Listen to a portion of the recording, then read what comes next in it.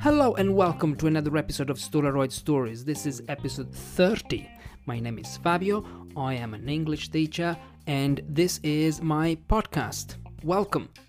If you don't know what it is, it's a storytelling podcast for English language learners. So if you're learning English and if you like listening to true stories, you are in the right place. On this podcast, you will hear true stories told by the people who live them, and you will also hear conversations about learning English. I am finally back. If you are on my newsletter, you might know that I was in Morocco. I traveled around Morocco for about 4 weeks. 4 weeks in Morocco, then a week in Spain and 2 weeks in Portugal. I have quite a lot of free time during the summer, and I always use this time to explore other countries. But I'm glad to be back home. I was very exhausted because the way I travel, I don't go to hotels, I never go to expensive guest houses or anything like that. I always go to hostels, I do couch surfing, I go to campsites. So it's like, it's quite tiring. It's very tiring the way I travel, especially because I never stay in the same place for more than 2 days. So I keep on moving around, and I have to find accommodation, I have to find transport, I have to find the right restaurant because I'm vegan.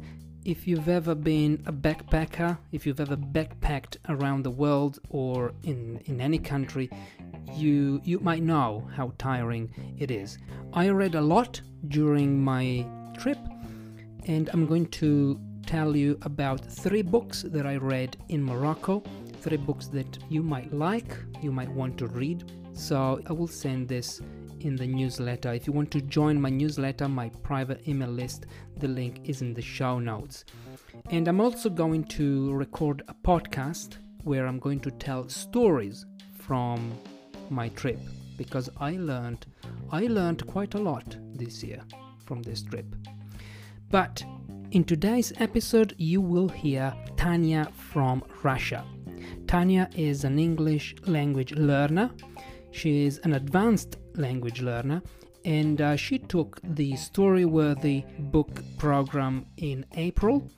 I invited her to tell a story because as part of that program, which is still open for enrollment, so if you want to join this program, I will leave a link in the show notes.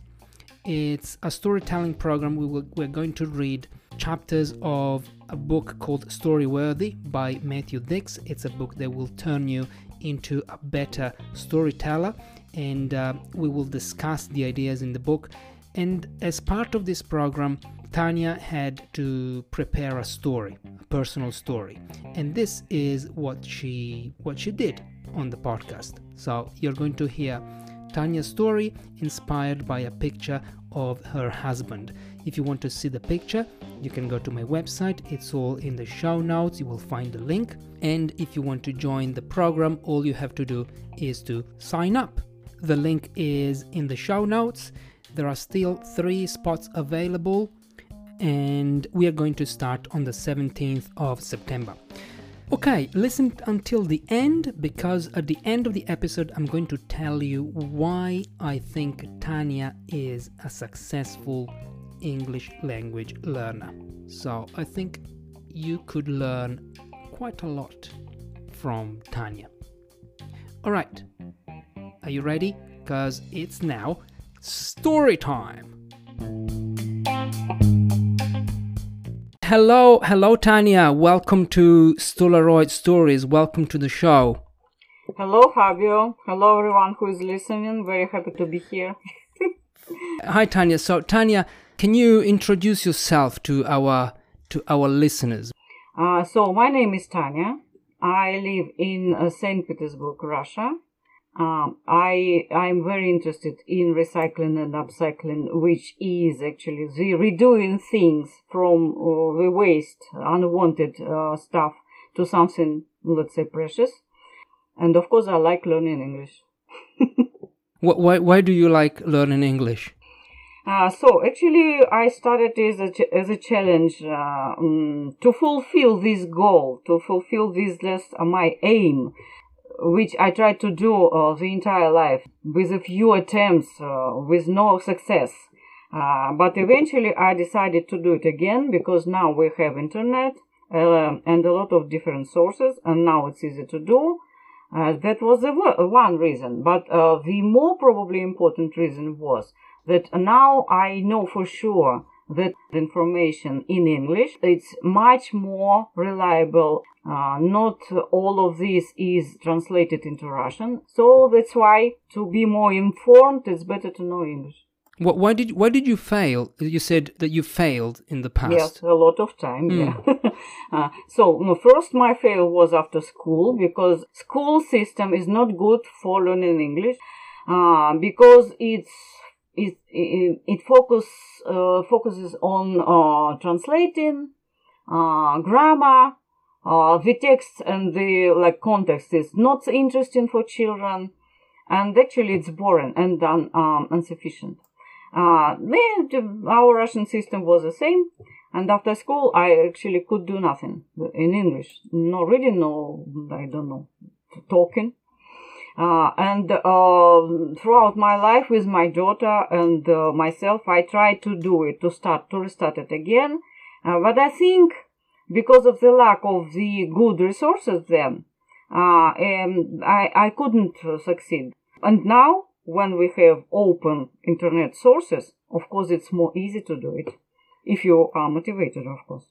So yeah, I tried it, and yes, I actually, the first sources were like BBC Learning English, and it's very interesting. It's modern, context is funny.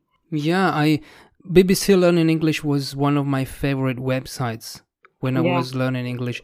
I always say when I was learning English, but actually I'm still learning English, because I still, I keep discovering and learning new words as I read, as I watch movies and videos. So it's once you start learning, learning a language, or also learning more in general, you never end, right? I still discover words in Italian that I don't know. Yes, agree. Yeah. So, I agree. Yeah, and I also agree that the school system is not very good. And I mean, it's all grammar centered, too heavily based on grammar, and I still don't understand why. I mean, I can't remember a speaking lesson in high school. We never spoke English. Maybe now things have changed quite a bit, but still it was all rules, which is, studying the rules, learning about the rules. I think it is valuable, but it's not the only thing. That's the problem. It's not the only thing that you need to do to learn a language, right? Yes. Do you enjoy learning grammar rules? Because some students don't, they don't care about rules. No, of course they're important. If you don't know them at all, probably no one can understand you.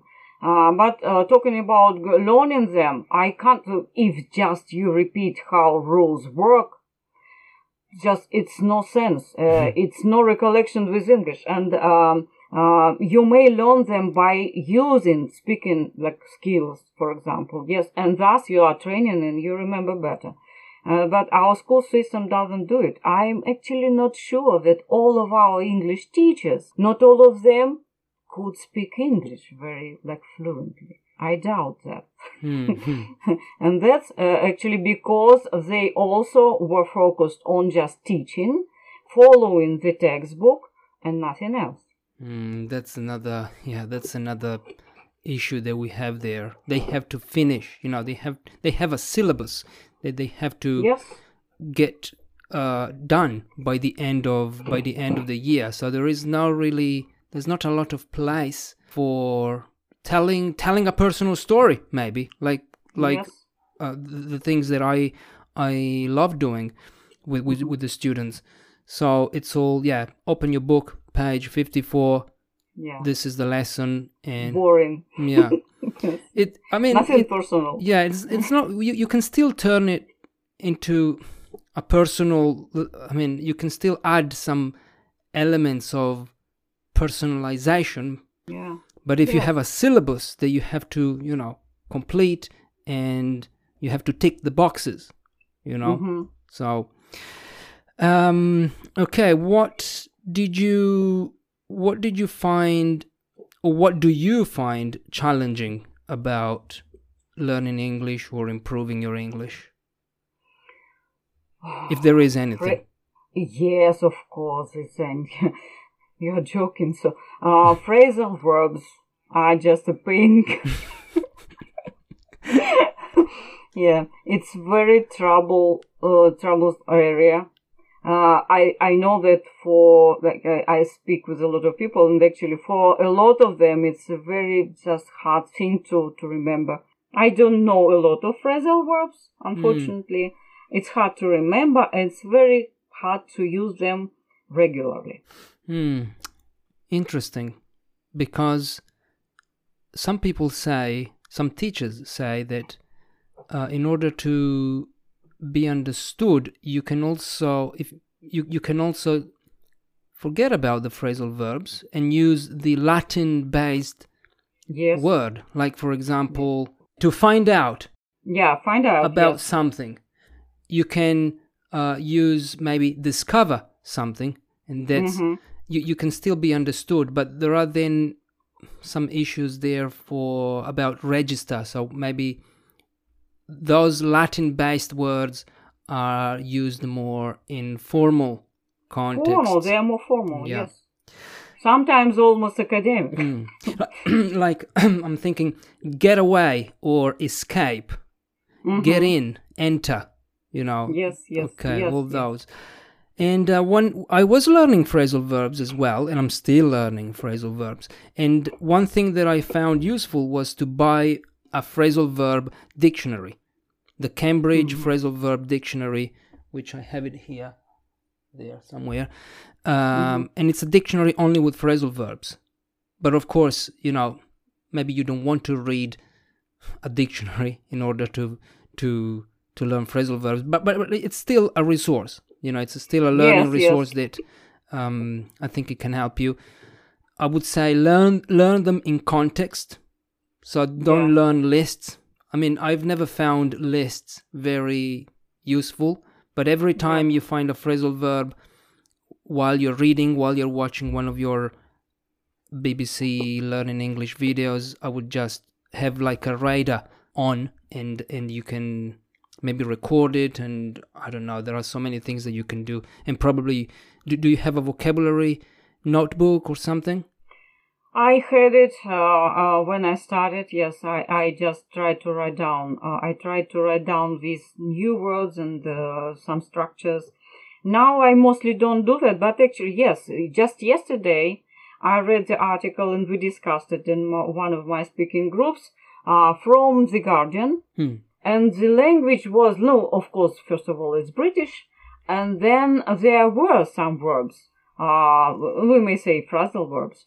And I paid attention on them. I didn't write it down, but I think I'm going to read it again just to remember them from the context. Yeah. For me, it's better than just follow any dictionary. The dictionary is very good, of course, but it's impossible for me to remember them from dictionary. Yeah, and also maybe, I don't know if you know Quizlet, the vocabulary app. Yes, I know. Yeah, do you use it? Yes. No, not often, actually, yes. Because, like, I know a lot of sources, but, and stuff like this, like apps and something, but it's impossible to use all of them. Yeah, well, there is so much now. There is so much. Even teachers, we are overwhelmed by the amount of, of technology and websites, apps that we can use in class and out of class. So, yeah, I'm going to put the link to Quizlet if our listeners here don't know what it is, it's like a vocabulary flashcard app that you can use to remember, review, and study vocabulary. So let's talk about the book club, because you took the Storyworthy book club, and you were very motivated. I remember you liked reading, so a book club, I think, was something that you found useful. Can you tell us what you learned by taking the Storyworthy book club? Oh, okay. So first of all, thank you for that experience. And talking about the book itself, it is Storyworthy, from Matthew Dix. Yeah. Actually, for me, no. First of all, telling a story, it's a very good strategy to to speak with people. This book is actually a very good guide. And following it, you may just you may make your story better. You may understand how it works. You may see some features now after reading this book in every story, because he mentioned even movies. Yes, that's about this book. And talking about the book club, I think actually it's a good place, first of all, to polish your your skills, like writing, listening, speaking. And again, you may focus on checking the dictionary, because before reading your my story, of course, I try to write it, and of course, I had to check everything, more or less, just to be correct. No, that's a very obvious learning skill and a learning idea. But before that, on top of that, I may say that actually it's a very good environment to interact, because learning actually language, it's about interacting with people. And these meetings, they were very, how to say, about mindful things, not chatting about something just very primitive. It was about someone's ideas, and it's better than just to have a chat. Yeah. That's why I like it very much. Yeah, I liked it too, because we talked about life in general, but life stories, where we can find our stories, what a story is. Like, I didn't know what a story was before reading this book. Like, to me, a story was anything, when you talk about the past, that's already a story. But actually, it's not really a story. The author, Matthew Dix, gives a precise description of what a story is, right? Yeah. So there must be change, there must be an arc, there must be some sort of reflection also. It's not just I did this, then I did that, and this is the end. No. So why should we care about your story? And then you wrote a story that you're going to tell us today. Yes. And did writing a story, crafting your story, help you? How did this help you? How did crafting a story help you with your English? And also, I don't know, maybe you discovered something else, or you learned something else by writing a story? Of course. So I may tell you first about learning English experience by writing stories. No, again, I think it's quite obvious. When you're writing, you try to use words, not just words, but collocations. And thanks to Grammarly app, which is just an extension in my browser, I may see my mistakes and I may correct them just at the same time. And actually, by correcting this at this exact moment, I don't know, it helps me to remember better some grammar, and so it works for me very good.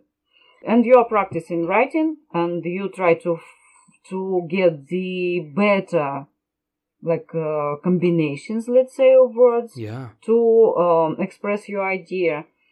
So it's very hard work, actually. I can't say that I write a story I don't know, in 10 minutes. No way. No. Just, yes, Yeah. of course. It's much more just time you need. I don't know, 1 hour if you're very attentive. Of course, when you are reading it, and then you try to explain to people. That's how your book club worked. And actually, in the book club, we try to analyze each other's stories. And again, it's practice in English, so it's very helpful. But talking about ideas and how it might help you to be a better person, let's say, it's the arc. You remember some routine, some your past events, happy, unhappy, whatever, and then you try to chain them, like to create a path between them and to find the connection, and then eventually you have a conclusion which it is kind of insight, a new vision or on something in your life. And it's life changing. It might be life changing. It's maybe even like a catharsis sometimes. Like, sorry, like what? Catharsis. Oh, catharsis. You know, I know this word in Italian as well, but Also. I don't know what it means. Actually, it's kind of, let's say it's a very deep, profound change when you are watching something, thinking about something. It's kind of epiphany. Okay. Very, very, very deep, when you just, I don't know. No, it's kind of a new vision of life. So it might be so with the stories also, because you may understand that probably you make so, I don't know, unbelievably bad mistake that you probably have to change your life completely. No, it might be so. It's not about my today's story, but anyway. So that's how it works. That's how it may change you. Yeah, I think you're saying something very interesting. When you said that you find when you tell a story, you also when you're creating a story, you not only improve your English, because I mean, writing a story, there is a lot to do there. You have to think about language, grammar, sentences, how to structure a sentence, how to pronounce it, because if you want to tell, you have to pronounce the sentence. But it's also a way of connecting the dots. So a lot of stuff happens in our lives, but if we tell a story, we connect those events, and then we have a story. And as you said, we find meaning, right? Yeah. We find some meaningful realizations about something that happened to you. And the best part, in my opinion, is that then you share that and people can relate to you. And you can use storytelling in so many, storytelling is applicable to many fields. When you go to a job interview, for example, you can tell something about yourself. You can tell a short story about what happened to you when you were, when you were working for another company. And that's how the employer, for example, can understand. So you can make a powerful impression there, I think, with a story. I don't know, how could you use, this is something that I'm still trying to understand myself. How can you use personal stories in English or in Russian in your life? Do you use them? Do you need them to, I don't know, at work? No, at work, no. But actually, I think it's possible to use it in some context, in some meetings and I don't know, interactions with people. When, for example, you said about job interview, why not? A short story there, it might be applicable, as you said. But talking about something, so I said at the beginning of our interview that I am interested in the recycling, upcycling, and actually I have to speak with people to tell them what it is about. And that's how the story might work. So I may deliver my message more clearly for these people. And talking about interaction with people, just making horizontal connections, creating a community. Again, it may help you. And in a lot of cases. Okay, so it's time for you to tell us your story, Tanya. It's time for you to tell us your story. Do you have a picture? Do you have a photo? I found one. Okay, so Tanya, it's time for you to tell us your story. It's story time. Story time. Thank you. Okay, let's begin. It's evening time, and I'm waiting for my husband to come home from work. Dinner is ready, but I need to open a pickled veggies glass jar. I'm not good at doing this. My hands are weak enough for this. To be honest, I can't open a plastic water bottle when I'm occasionally buying it. So I'm also waiting for my husband to come and help me with this jar. Finally, here he is, brisk and tired at the same time. This is a moment when he has right enough strength to have a shower and then straight away to the dinner table to be fed and calm down. It works like magic. While I'm sitting at the table in front of him, I see how gradually he looks more relaxed. But today, I'm asking him first to open the jar. Immediately he tries to do this, but fails. Okay, sometimes shit happens. In this case, he usually puts the jar upside down and into the hot water for a few seconds. The problem is that day we didn't have hot water in our tap because of some repair process on the line. So, to put jar top into the water, Eugene has to boil it first. But remember, he has just enough strength to take a shower and then straight away to a dinner table. So his irritation goes high and his hands are missing objects, and as a result, he is creating a mess. It comes as a spiral. The more mistakes someone makes, the more irritation and even more mistakes. Well, I go out of the kitchen. I can't look at it. I'm waiting in my room, listening to the battle there. When everything goes silent, Eugene's face appears in the opening door, smiling and satisfied. "That's it, my dear," he says. When I came back to the former battlefield, the jar has been finally opened, everything has been cleaned up, and the situation looks like comes back to normal. He is taking a shower, and then straight away to the dinner table, with me in front of him. No disaster, happy end. If some of my friends had witnessed that scene, it would be quite hard for me to explain what was going on. You can't imagine how many times I have been asked why on earth I'm living with such a creature who behaves like a volcano in daily domestic situations. My answer is not for those people, because I think they can't accept it as a good and sufficient. My answer is for me, as I know for sure that in difficult, challenging cases I get his support. We share the same values, and talking about life in general, we have a lot in common. On top of that, I know exactly what the source of this irritation is. Every time Eugene is anxious about his clumsiness, he is not angry with me or people around.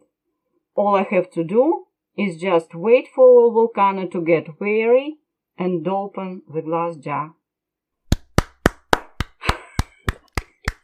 So, is it better? It's much better than the first version that I heard in the book club. Thank you very much. Absolutely. It's amazing, because I'm gonna tell you why. There are a lot of things that I like about this story. The first thing is, again, very simple. Like, it's a story about an ordinary moment of your life. You're home, you can't open a jar with pickles. There were pickles inside. Yes. Mm-hmm. And I mean, that's the situation, right?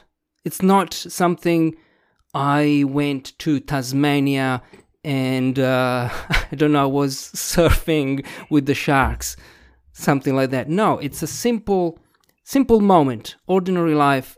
These are my favorite stories. Then your husband, so you started by providing a very clear scene. So it's evening time, I can't open this jar, and then your husband comes back from work. I don't know if he was coming back from work or not. Okay. Yes. And then I really like the way you describe your husband. So you said he's got enough strength to take a shower. And then straight away to a dinner table.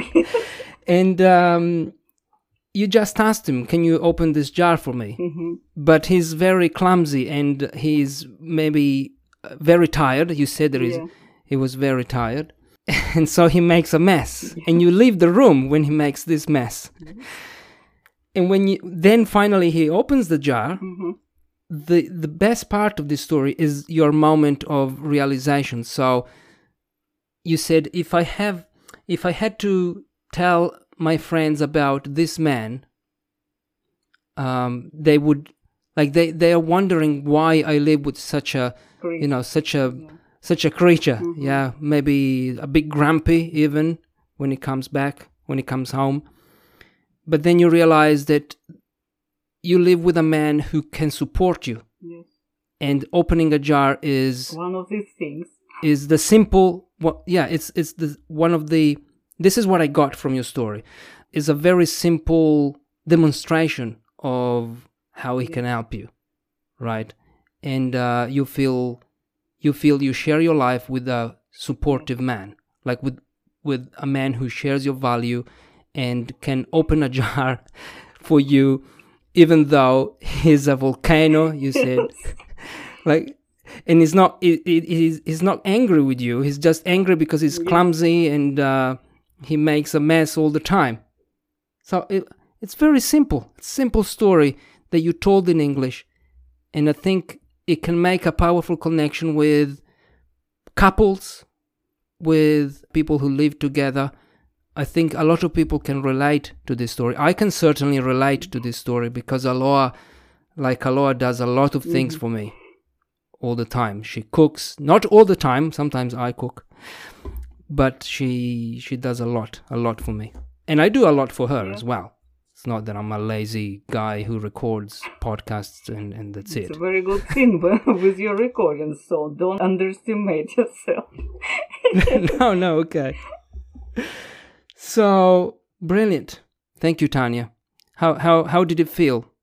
A relief.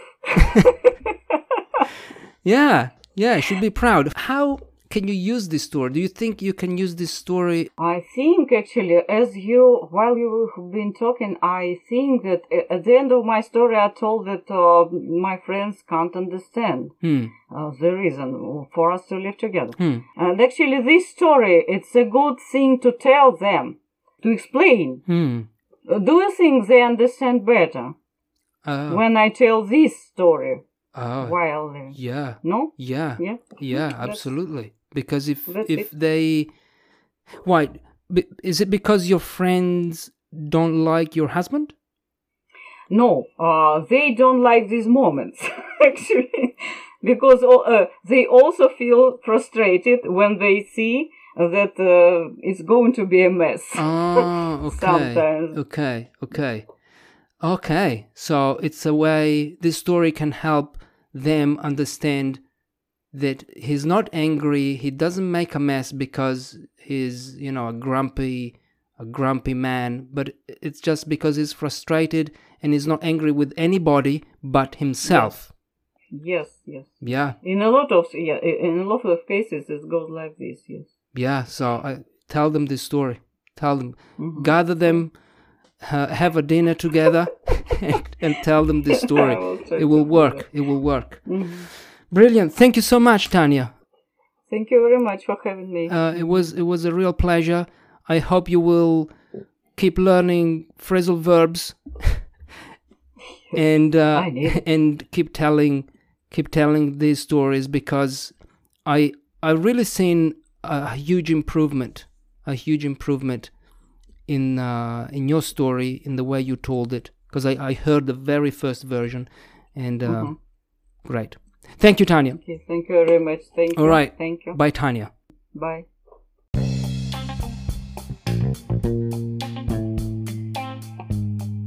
All right, that was me with Tanya. Did you like Tanya's story? I think Tanya's story improved quite a lot because she worked on her story, and she applied the techniques and the ideas from the book, from Storyworthy. So, well done, Tanya. There are 3 things that I like about Tanya as a language learner. Number 1, she is proactive. She is proactive. So she is in control of her learning. She does things. She doesn't wait to be told what to do. She knows what resources she likes to use, and this is fundamental in language learning, because if you don't do that, you can't always have a teacher. Actually, you don't even need a teacher, and I'm saying this against my own interests, but it's true, you don't need a teacher. And even if you study with a teacher, the teacher can't always be with you. So you need to be independent. You need to find your own way of studying and learning English. And of course, a teacher can help you a lot, actually, but don't wait for a teacher to do the things that you should be doing. This is what I like about Tanya. The second thing that I like about Tanya as a language learner is that she doesn't care if she makes mistakes. I'm sure that maybe you noticed some mistakes during our conversation. Maybe I made some mistakes, I don't know. But it was very brave of her to join the podcast. You need to be brave. You need to be courageous with your English. You need to accept the fact that your English maybe is not 100% perfect, and that is alright. That is perfectly okay, because there are stages in language learning. You can't go from 0 to 100%. There are stages in the middle. So accept where you are and just work to improve. But don't worry if you can't speak 100%, not 100% perfectly, but don't worry if you can't express your ideas the way you can express them in your own language, in your own first language. And the third thing that I like about Tanya is that she joins communities online of other learners of English, because she lives in Russia. So in Russia, people don't speak English as a first language, so she doesn't have a lot of opportunities to practice English in her own country. But she joins these communities on Facebook. I think only on Facebook. I'm not entirely sure, but I know that she's on Facebook and she's very active in these communities. She joins meetings. She practices English. She uses English to communicate quite often. And that's something that if you're living in a non-English speaking country, you should do, right? So Tanya found these communities and she is active in there. And she also helps learners of English whose level is below her own. I think this is amazing.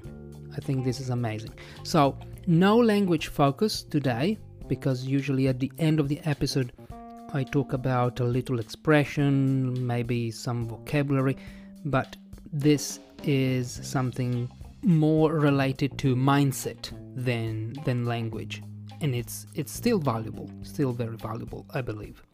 Okay, that's it for today. If you want to join my newsletter, link in the show notes if you want to join the Storyworthy book club and learn how to tell stories, discuss ideas, and read a real book in English. The link is in the show notes.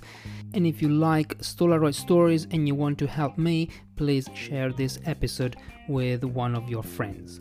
Alright?